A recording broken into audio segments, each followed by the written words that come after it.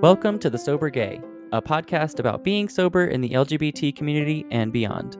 I'm your host, Dylan Gay, and yes, that is my last name.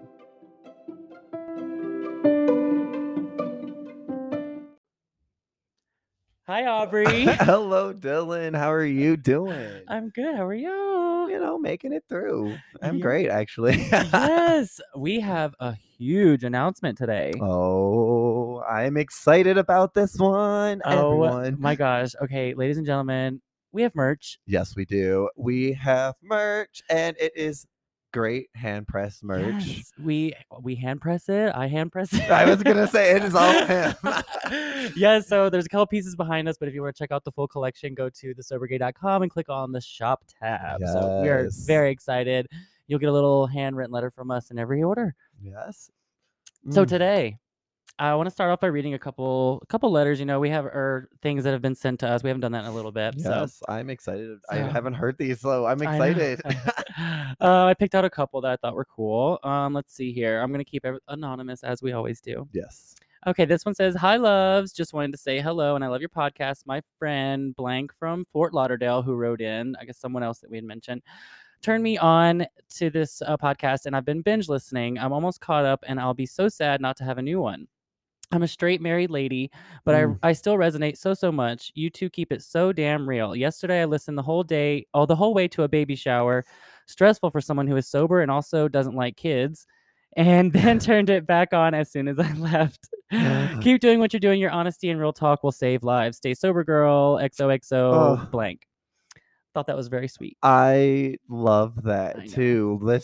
I'm just glad that you were able to listen to something before you got to that and decided that was the way to go about doing that baby shower. Yeah, So baby showers are stressful. There's Yeah. there's a lot of factors that go into baby showers that people don't think about too. You know, like just different issues. People can't have children. People don't want children. People don't. You know, there's just a lot of things that go with a baby shower that yeah.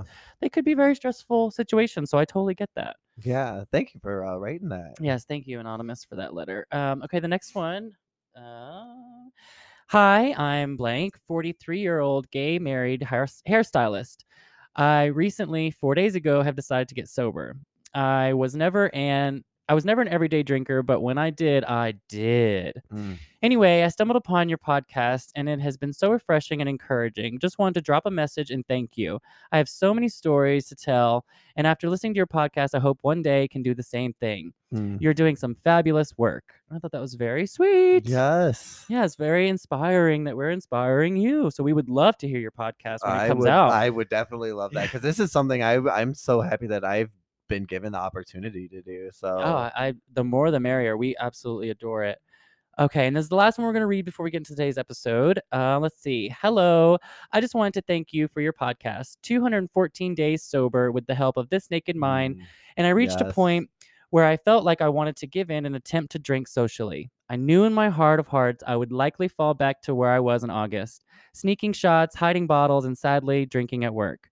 Listening to you guys have given me such a much needed slap in the face. I still fear COVID ending and going back to socializing as my network of friends all drink heavily. But I too have found comfort in Heineken Zero and having a glass of alcohol-free wine and keep topped off to myself. When I decided to read This Naked Mind and attempt going alcohol-free, I told no one, even my husband. Thankfully, I hid my drinking so well that few even noticed that I had stopped. This journey hasn't been the easiest. The groups online, it's hard to connect with others. I find most people are the 55-year-old women it's hard to relate to as I don't have the same challenges. Again, thank you, Matt, blank. I thought that was very sweet. Yeah, Yes. that one. Yeah. Very, very sweet. We love you so much. You got this and stay strong. Stay strong, stay sober, girl. Yeah, stay sober, girl. Oh, I actually do have one more. I'm sorry. No, it's okay. I'm loving this. Yeah, this is one more. And this is actually, I think, going to segue us into a little bit of today's episode. Awesome. Okay. Okay. Hey, guys. Hope you had an amazing Easter break. So this thing just happened, and I thought I'd immediately share it with you guys, maybe as a topic or discussion in one of your upcoming episodes. So my boyfriend, who is also happily sober because we both took that decision together, just came to me and told me to watch this new Lady Gaga champagne bottle commercial. because it's super cool in the way it was done.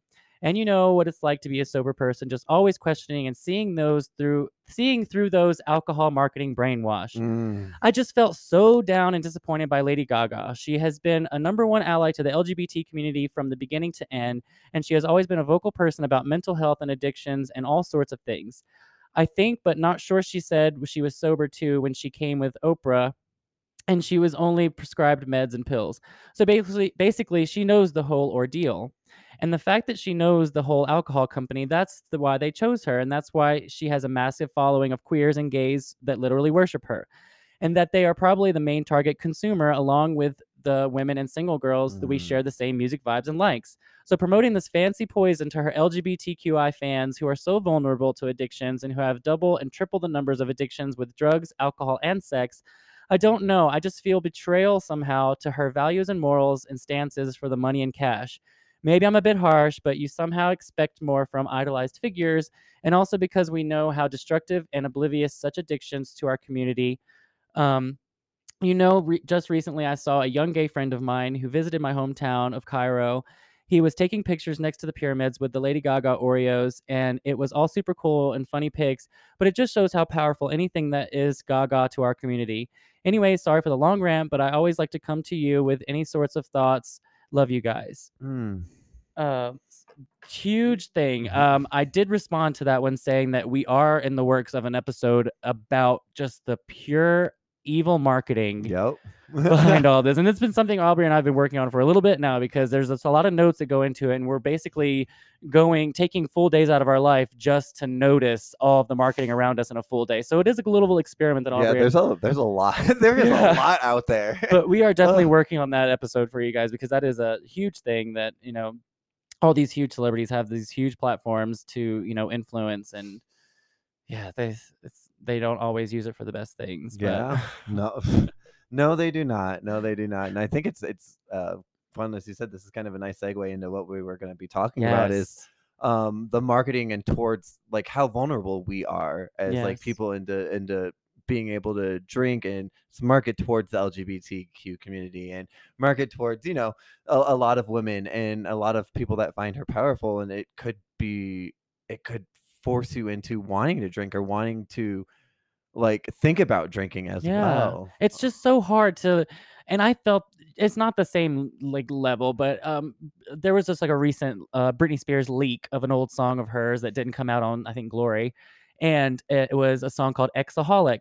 And the whole song was kind of her saying like how she was addicted to her ex, but there was all like double entendres on, being an alcoholic. Mhm. And I just thought it just turned me off. I was like, if I heard this like maybe 10 years ago, I'd have been like, ooh, what a bop. But it was just like, I don't want to hear Britney referencing anything about an alcoholic to make it sexy or anything. I didn't Yeah. want to paint her in that light for myself, you know? So Yeah. I just chose not to listen to the rest of the song. And Yeah. I'd never do that with a Britney song, but it was just like Oh God. for my own mental health. I was just like, you know what? This song is just not it. Yeah, Like, well, and sometimes it's like when you do idolize that person so much, and you're listening to that, you're like, oh my gosh, well maybe she does it, maybe it is okay. right. Right. And I think that's great that you were able to just say like, no, this isn't what I need in my life right now, because you are such a huge fan. Yeah. I mean, I'm wearing a Britney shirt right now, which you can see if you are watching on our YouTube. Ooh, so Ooh. just go to thesobergay.com and click on the watch tab if you want to see what's going on right now and see what kind of weird movement I'm doing. So Love it. today's topic, I- we're all talking about why we drank. why we drank in the first place. I mean, that's Yeah. just we always talk about all the work we're doing, our recovery, how we do things now, but we don't really talk about things before we started drinking. Yeah. So I'll let you take the reins on that Yeah. one. So honestly, for me, I was kind of I never drank until I got into college, and I think I always had this like thought inside of me. I was like, I never really wanted to drink, but like the church always like kind of pushed it in me, like, don't drink, don't do this. It almost made me want to do it Oh a yeah. lot more. And so finally, when I went to college and I like experimented with it, I just really just got into this whole, well, I like this, it feels good, and I like this. And I was also starting to leave the church at the time too, because I was really learning about my sexuality, where I was in my life. And for so long, they had driven in me that being gay was wrong and Yeah. that I had to pray it away and all of this. So I had all of these emotions coming out Yeah. of me about like be I don't want to say becoming gay, but like coming out as gay. Yeah. And that really hurt me because it was such this I think dichotomy is the right word. I don't know, maybe where it was just, you know, I was taught to not be gay, but I also like I didn't know what else to do and how to like embrace this. So my outlet for that was to drink. Yeah. And that was my outlet to deal with those emotions because first I felt like a horrible human being. I felt like I wasn't worthy of anything because of that's who I was and that's not who I was supposed to be because God didn't like that. So like Yeah. I that's really what got me into drinking and I did for a long time use that as such a big excuse too. You know, later on in getting sober and I realized that you know, I no longer want to use that as an excuse though either because I also was drinking because I'm just an alcoholic. Yeah. Yeah. And it just was naturally inside of me. But that's really, I think, just what really started me wanting to drink more because I was like, this is a whole new life for me. And if I'm not going to be a Christian, I'm going to learn this whole other side of like life and how to be, like, you know, everything that they told me not to do. Yeah. And just And go balls to the wall. yeah, go balls to the wall. Why not? Like, who cares what happens to me? And I don't have that thought anymore. You know, I'm so happy where I'm at. I'm so happy to be a proud, gay, sober human. Yes. Yes. It's great. Amen. I feel like so many of us gay people go through that same thing with the religious Mhm. persecution and the way we feel and how it shapes our futures. And it's hard because there's so many gay people that have alcohol addictions that don't even know it that stem from similar issues. Um, I mean, it's just it's really I remember nights being a 10 or 11-year-old kid having like 10 or 15 people's hands on you, like praying and speaking in tongues and all of this. And you're like, what the fuck is going on yeah. right now? Like, what I literally am just trying to figure out my emotion. I'm crying and this all of this and you just feel so disgusting afterwards because people are like you can't be that way, we need God to change you right now and it's like no. Yeah. Yeah, I was raised in, like, the Southern Baptist, because Mm. that's oh, you were Catholic, you said? So I grew up in a Lutheran church, went to a non-denominational school, but then also went to a evangelical church. So I Okay. had a lot of different things going Wow. on. Yeah, we were in the, like, the Southern Baptist, like, scene, like, the Mhm. Sunday morning, Sunday night, Wednesday night scene. Yeah, very similar, but it's just very radical, it's Yeah. extreme, like, it's weird because, like, in that time of our lives, we're being taught in the church of this message of love, but then when we were digging into the scriptures, it was, their version that they were teaching us was not Yeah. correct. They were teaching us a hateful version of the scripture, you know? Yep. It's just yeah, I definitely understand where you're coming from with all that repression. Yeah, and I mean, I really believe that that was kind of what triggered me into wanting just to be that drinker, that I wanted to be that party girl. Yeah, I you're did. a partier, yeah. Yeah, I was a partier and woo, Yeah, no more of those days. I get it. Very similar for myself. Started off with the whole, very early childhood was the Christian things. Yeah. I remember going to the bathroom in the church every time they would talk about homosexuality because I just couldn't bear to be or listen to them tell me I was going to hell. And, Yep. but I remember, oh, I'm gonna go to the restroom or go to the bathroom. I would just sit in there and just be like, oh my god, it's over. And the church I went to would have speakers in the bathrooms too. Oh You know what I mean? So you could god, hear the stop it. service. No, they did not. Yes, so you could hear the service. So it's just like it was just everywhere. You couldn't escape it. Um, I think as I got older in my teenage years, that like developed into a control problem where I Mhm. felt the need to always want to be in control, in which you're a teenager, you cannot. So of course that created that cliche battle between me and my parents. Yep. So I think by the time I hit 18 and I was out of my parents' house officially, I wanted, I had the control, and I said this on a Sober Girls Yeah. Guide podcast. I wanted to be in control of how out of control I could be, Mhm. and I loved that. I loved that I could go out and be as crazy as I wanted to be, and no one could stop me Yeah. because my life before that had been so controlled and so, Honestly, no, one way. that's really how I totally get that, because I feel like, and I love my parents to death, and they raised me so well, but at the same time there was just certain things that I feel like I wasn't allowed to do as a teenager growing up, that I feel like a lot of people got to experience. and Sure. and I totally get that. And then it's like you turn 18 and you were like, I'm gonna be rebellious. Yeah. I'm gonna do it.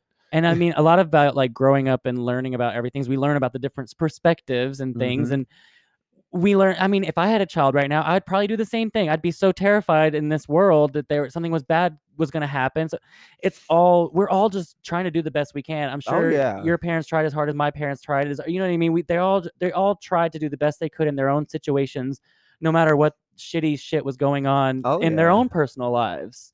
It's been a lot of my personal growth lately is just understanding what the people in my lives that I thought were doing wrong to me were actually going through as well, Mhm. in that time period. So Mm. it's That's a difficult one, and I feel like I have not dove too far into that. Is like trying to figure out what other people have been experiencing. yeah, and it's like the ultimate peace is to find just, where you can just be with yourself content with other people's emotions and not let them Mhm. influence your own. And that's like the ultimate goal, I guess, was God, it really is, because I feel like that is something I am constantly. It's like sobriety. I'm constantly working on keeping up, not letting other people's emotions take over me. yeah, it's hard. God, it is. I'll give you a little update as I haven't really talked to you Yeah, about yeah. this.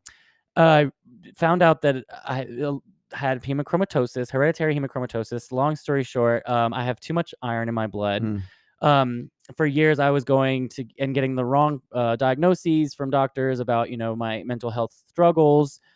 Um, Long story short, like I said, turns out just bloodletting, going to give my blood every 3 months is how it's gonna fix myself, and it's Okay. leveled my moods out. My iron levels are all good right now, and definitely opened my eyes to, just so you guys know out there, 1 in 9 people of European descent have hemochromatosis. So if you're flying off the handle and not realizing why you're so angry all the time, you might need to let some blood out. And you'll feel a lot better. I'm not a doctor, but I think there's a lot of people with the hemochromatosis out there that just don't realize they have it. So That's crazy. So it's just mainly just affects your mood and how you kind of go about your day in yeah. a So way. at this point of my life, since since I've been overloading on iron, Yeah. it's just gotten out of control. I'm 30 Mm. years old and never let out any blood. So basically, it was like my mom put it in the way of it was rusting my pituitary gland. So Wow. all that iron, it creates like rust. I mean, it's not literally rusting, but if you think about what it's doing, Yeah. it was clogging my pituitary gland. That's why when I would get so angry, I couldn't see straight, and I would regret it so much afterwards because I wasn't me. Interesting. I wasn't feeling that. It wasn't passionate to me. You know what I mean? It was Yeah. something else that was going on in my pituitary gland that was all messed up.